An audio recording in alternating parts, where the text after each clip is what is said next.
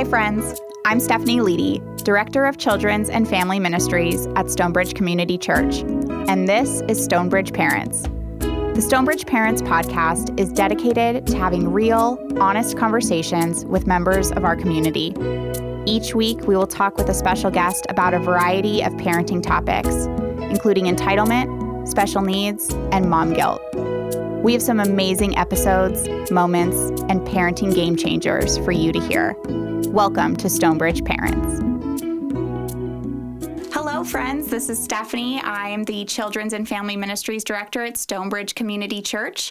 I am joined today by Ashley Chalonis, a longtime member of Stonebridge, and Ashley and I share something in common. We both have sons who have autism. So today, Ashley and I are going to speak about raising a child with special needs, and I'm really looking forward to it. So welcome, Ashley. Thank you. You're welcome. So why don't you tell me a little bit about how long you've been at Stonebridge and why do you love our community? So we joined in 2006. It's when my husband and I got married and we moved to this area, and we love Stonebridge Community Church because it's like a second home and extended family, and to us it literally was a safe place for us for a period of time in our lives. So now it's more transition to the second home, the additional family. I love that. I feel the same way. I've never really felt such a sense of community so quickly. And I remember when I came to Stonebridge 10 years ago, I just immediately felt like I was at home and everybody's so welcoming. And so I share that with you. I agree. Why don't you tell me a little bit about your family? So we have 5 members of my immediate family now.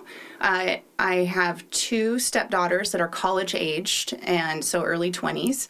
And we adopted a 3-year-old. Well, he was 4 when we adopted him. We took in a 3-year-old in foster care years ago, and now he is 7, and he is diagnosed with autism, and we're in the process of getting him assessed for other myriad of things. Sure. How was the diagnosis for you guys? How did that? We actually weren't a part of it. It was when we were considering fostering him. The previous foster families had seen that something was wrong. I consider that lucky, actually, that he went from home to home. He was in 4 different homes in only about 4 months. Wow. So we knew that when he came to us that we would be looking at therapies and special ed program for preschool. And so we were kind of preparing even before he moved to our house. Wow, that's wonderful. Tommy was diagnosed before 3 as well. He was diagnosed when he was 2.5. And I started to notice red flags around 2 years old, and just certain things like he would line up, not just lining up cars, but like line up bathroom products and then number all of them. And I think I shared this with you already. If like number 15 was missing, he would have an anxiety attack. It would really panic him that something was missing, and he knew exactly they were always in the same order. I literally had like 30 bathroom products in my house just in a drawer that he would constantly line up. So little things like that just started to build up, and then we went to preschool, like the meet the teacher day at preschool, and he just shut down, fell on the floor, went on his tummy, wouldn't communicate, just nothing. And so I started the process at that point to get him diagnosed, and it happened really quickly. He was diagnosed within, I think, a month, and then we started therapies. We started behavioral therapy and occupational therapy, and we had already been in speech therapy because when he turned 1, he wasn't There was saying still a any delay words. already at 1. Yeah. Which I knew for boys was kind of average. You know, some boys just are not as fast to pick up talking, but Tommy's lasted for quite a while, so it was a lot. It was the diagnosis was a lot. It was very emotional for me to have my son labeled as something. Okay. And so I'm trying to be more careful instead of saying he is autistic, like that he has autism. Okay. Just because it feels like that's not what defines him, you know? And I don't know if that affected you at all. He didn't talk he had one word for the longest time. It was Nana, which means banana, and it meant hungry. And beyond that, he didn't have words, which is considered nonverbal. He didn't communicate pretty much at all, and that's also a challenge with any young kids in the foster care as well. We've had 2 other young foster kids before, really temporary, and they also had significant delays in speech. They just didn't have... It could be developmental, but it also is just they weren't exposed to things. They weren't maybe interacted with. We don't really know. So on the one hand, it's common. On the other hand, it's autism. So we have a mixture of autism and foster trauma. So he is only now speaking in sentences, maybe around 6. Age 6 that he started talking. And then for the autistic quote label, that's a funny one for me, because other people would say to us, they don't know us, let's say a stranger would say, I don't like labels. And the thing is, we consider the autism diagnosis as super helpful, because if it weren't for that, we wouldn't be getting tons of services. And we get special ed classification here and there, like at theme parks. So there's a lot of, honestly, you don't want to really qualify it as benefits, but there's a lot of help out there that if it weren't for that quote label, we would be just wondering what's going on and confused. And so the diagnosis is helpful. And in the foster care community, there's this concept of, this is the child's story, not yours. You don't have the right to, but he's not foster kid anymore. He's adopted. So it's a little confusing of whether I should be saying it or not, or whether it's my place to be educating other people. The judgment that you feel too, or at least that I have felt when my child behaves a little differently than what is expected, I immediately say he has autism as a justification for his behavior. And I'm not sure how that is affecting him. I was exploring that maybe a month or so ago of why do I feel this need to say it, and then eventually came down to, after going through different levels of thought, realizing that I was saying it so that people, in the end, I'm saying it so that people be nice to him. Like, please give him extra care. Please don't put your thoughts on him or us. He is different. And it's a bit of a shame. That made me sad. Actually, when I made that realization, it was sometime like a month ago, it actually made me sad for the day. Right. I was going to ask, you felt sad that day that you realized it. Are you feeling better about it now? I would say it's just a work in progress and confusion. Sure. I understand. That makes sense. I get it. Sometimes I feel afterwards like pointing out that he has autism was helpful and educational, and therefore I take it as a win. And other times I'm not so sure that it was necessary. And so I think it's more of a process. It's a good education for people who don't have children with special needs. Just because you see somebody behaving differently doesn't necessarily mean they're disobedient or, bad kids. They just might have some issues that need extra grace, and that autism doesn't look the same for every kid. We still get questioned because people see it as a certain thing. They think it means not talking to anyone, sitting in a corner and only playing with one toy over and over again. Maybe. That's one version that I've actually met multiple people who think that that's what autism is defined as, and it is confusing. So I don't really have, fault anyone with being confused by it, because it is. And that is also the process that we're going through as moms of young kids, of still trying to figure it out. And it is difficult and unpredictable. Absolutely. When we initially talked about doing this podcast, you had a really interesting perspective from raising your stepdaughters and now to raising Lucas. Do you want to share a little bit about how your motherhood journey has changed?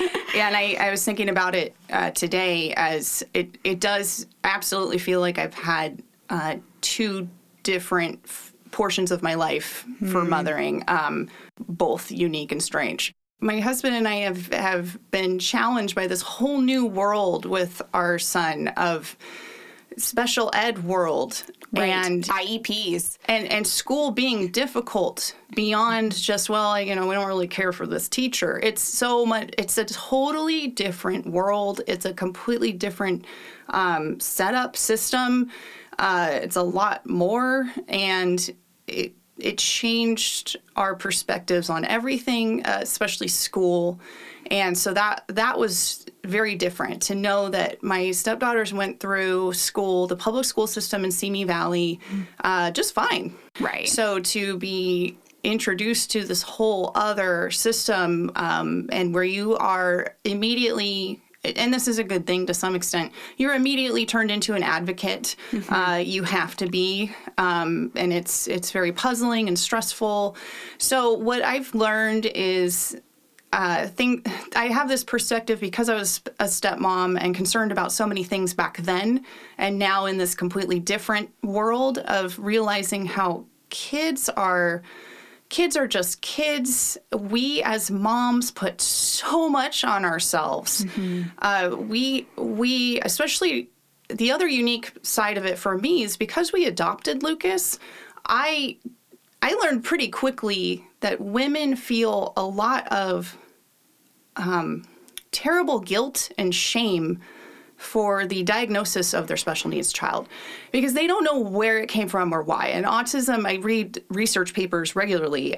We just know there's something genetic, but we don't know beyond that. There's continued research, and we've gotten to participate in some of those studies, which is fun. I think going back to what you said about moms putting so much pressure on themselves and feeling the need to make sure that their kid is behaving perfectly at all times, I find myself letting go of certain things that just don't seem to be that big of a deal. The bigger issues, Tommy talking, communicating in full sentences, telling me what happened at his day at school. I think that's something maybe moms take for granted that they don't realize. I really have to grill my kid to see if I can get any information about what his school day was like. Yeah. And that anytime I do get a piece of information about what he experienced that day at school, I'm so excited. So moms out there who get your kid in your car and they won't be quiet, be grateful, please, because some of us are longing for that information. I also remember really longing for Tommy to call for me, like from his crib. He never said, Mama, nothing like that. Lucas just started to. Really? He's 7. Yeah. For foster kids and autistic kids and nonverbal kids, they don't necessarily call for help. So only now sometimes Lucas gets hurt and he calls, but it's usually we have to figure it out. They won't call to ask for things. The kids that get up over and over again because they want a drink of water and they don't, he's only now starting to exhibit some of that stuff, but it's kind of piecemeal and strange. And so we spent the majority of our time with him guessing what was going on. It's not just that he couldn't tell me what was happening at school. He literally can't tell me what happened anywhere. He's only now, we will get a little tiny bit from him. He will maybe string together a sentence and tell us something that happened. And that's very exciting. But when he was in preschool, he was in the special ed preschool for 2 years, and he went to private preschools, and he couldn't tell us what happened every single day at all. So that means he's also not telling us what went wrong, that he doesn't like something, that someone hurt his feelings. Right. And so we would get him back from school and not know what was going on. So we were watching these erratic, strange, bizarre behaviors. He also picked up how to fight, which he had not done before. So he mimics other kids and learns from other kids and then does what they do. And then he gets in trouble, but we don't necessarily know about it. And just over and over again, we wouldn't know what was happening. And I would sometimes guess. I could sometimes tell. And we would only know that something scary or something wasn't working if someone else told us. So there was one mom that would tell me sometimes months later, about how her kid had said, oh, he did this and this happened. Like, she would happen to know what was happening because her kid talked, had communication skills and mind. So it's bizarre and scary. We had a time where he got on the wrong bus, and my husband happened to notice and went flying around town trying to track down the little bus. No. Yeah, so it's literally a 4-year-old who can't talk got picked up by the wrong bus and can't say. We realized how many things could go wrong here. I was showing up at the wrong school, or who knows? Who knows? So that was really scary. Foster kids also can, autism, this can happen with some autistic kids, but also young foster kids have the issue of not understanding you stay with your family or your group. So you can just wander off. So he would just elopement, right? And he would just wander off and join other families, other groups. He still does that to some extent, but he would walk up to another man and put his arms up to be picked up, just a random guy in Denny's. Yeah. So that was scary. So it's scary. That lack of communication is heartbreaking when you just don't know what they're thinking, what's going wrong, why they're acting this way, why they're having meltdowns, what's stressing them out. One of our other funny stories is we at some point found out that he hates boats.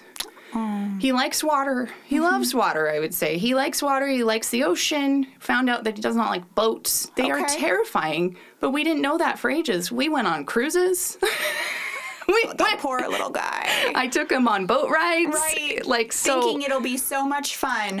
And he would be, what it looks like is he's acting like a out of control child. Right. He's acting terrible. And it's so stressful as the parent because you're trying to manage it and you don't know what's happening. Right. And if you had a kid that can just say, like, I hate boats. How helpful would that be? That's the dream. Right. That's the dream. A kid that simply says, I don't like this. One of the questions you had asked me in advance was, what do you tell friends before something? I've been working on that for the past year because I realized all the challenges we had pre-COVID of going to friends' parties, and it was so disastrous. Right. And I don't mean that in a light way. We would have it go both ways. We've had situations where Lucas has not had impulse control, so he's hurt someone, but also vice versa, where a kid has said something, but we don't know what, or has done something mean to him, and he was devastated for months and not able to play with other kids. So it can go both ways. It can be either that he does something that that's more our issue. We're embarrassed by it. Sure.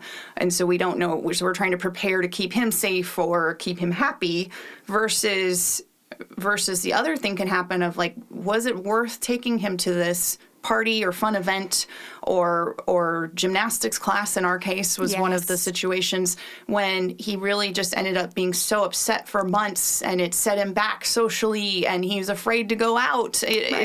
We never know what's going to happen and how big of a deal it is. So we've avoided a lot of things off and on throughout the years. We've realized that's one thing that all special needs families go through, of trying to figure out, do we just not go to this anymore? Right. And Adam and I, my husband and I, had decided ages ago, we're not going to be those people that stay at home and won't go anywhere. I'm still struggling with what to tell friends to prepare. They feel like their kids can handle it, therefore they feel confident in it, which I don't share. Though. What a great set of friends you have. That's wonderful. Yeah, and I don't necessarily share that, but if they're willing, and but so far we've had a few interactions with friends with really nice kids who are very tolerant, and they have asked, what should I tell my kid in advance? And what I end up telling the parents is some mix of, we don't know how he's going to be. Mm-hmm. We don't know if he's going to fall apart. We don't know if he's going to get angry and we have to leave. And we don't know if he's going to be just fine and no one will notice anything when he goes to Cub Scouts, he's just another boy playing and silly and goofy. And then we can go to a different circumstance like church, and other people may not be aware, but I'm seeing high stress and any moment anger, and there could be a meltdown and screaming and yelling, which I think happened like in an Easter service one time. So, you just never really know what to expect. All right, so circling back today, we are talking about parenting children with special needs. I'm here with Ashley Chalonis, and we've spent quite a bit of time talking about our boys and what their challenges are with autism. So my next question would be, what would your advice be for families who don't have special needs, and how can they support families who do? In a nutshell, just being flexible or understanding that we need the flexibility is, I think, the key. We just don't know what's going to happen. So in that, we have to parent them in a way that is sometimes bizarre or may seem too harsh or too late. Right. And so being accepting and just kind of aware of that, and knowing that we may need to take our kid upside and give them a break, or give them a treat that other kids maybe are getting later, or we may not be able to give them the treat because something is it won't work out.